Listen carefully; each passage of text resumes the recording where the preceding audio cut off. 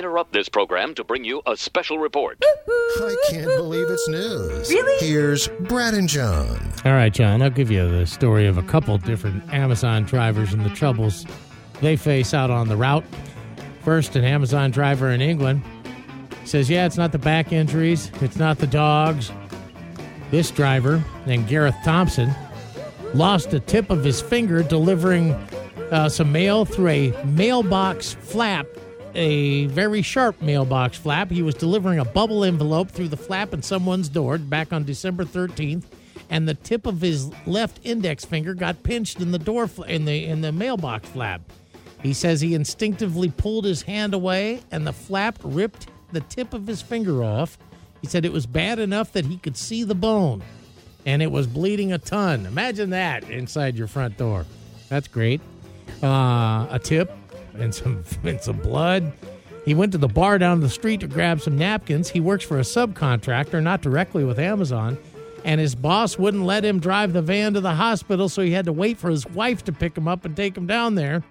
He said he was so panicked in the moment he never went back for the tip of his finger, so the doctors couldn't sew it back on, and they had to amputate a little more of it instead. So he lost a tip of his finger through a sharp mailbox flap. Do they still do that mailbox, doors with the mailbox flaps now where you can, it would seem for safety reasons like that just wouldn't even be a thing anymore, where they would drop the mail through a little slot into your house. Yeah, somebody could just put anything I don't know. in that flap. Yeah, right. They still do in England. Okay. Woman drove across the U.S. border from Tijuana into Mexico without knowing she had two stowaways in her truck. They were in her trunk. This is legit. She was driving to work from Mexico to California, and she heard noises from the back of her car. And after investigating, she found two people hiding in her trunk. She was not in on any of this. She drives from Mexico to California to this place each day from Tijuana to San Diego. She heard these noises, so she pulls over around 5 o'clock in the morning in this parking lot of this building in Sorrento Valley, California, and she found two people in the trunk. Hello. The driver she popped the trunk, and a man and a woman dressed in all black and believed to be in their 50s just bolted away. The woman called police, like and the two scene weren't located. In The Hangover, where they open the trunk and the dude just goes taking off running. Yeah. He's all naked. Well, you wonder how many times has this even happened to her or other people for that matter. And back to the Amazon van. And back to England, there's a TikTok video that's gotten more than 8 million views. An Amazon employee named Charles chronicled his fall into a septic tank as he was trying to deliver a package. He sent out a series of 3 videos.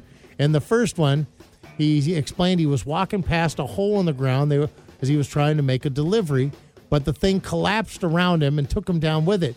And so then he found himself 6 feet down in this hole, and he says he's trying to use roots to pull him out, but it just pulled more dirt on top of him.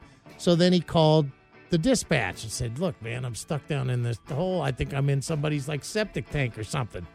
And so in the second video, he tells viewers that, hey, I got a hold of the fire department. They're on their way. And then he uses his camera, to pan around and show you that, yes, he's knee deep in sludge in somebody's, septic tank. And then, the fire department's telling him, I don't know that that's going to help you, man. People see that and you know what? I was thinking of coming out and helping Joe, but the fire department's already on the way. I don't get involved in that. Leave you there. And then he said in his third post that his company did give him time to go home, change, and they let someone else come and take the half of the remaining packages in his truck. He had 100 more deliveries to do. They said the delivery driver was eventually rescued by the fire department, and afterwards he went home to take a quick shower, change, and finish his deliveries. Oh. What does it take to get the rest of the day off? He had to go back to work. You think that would do it?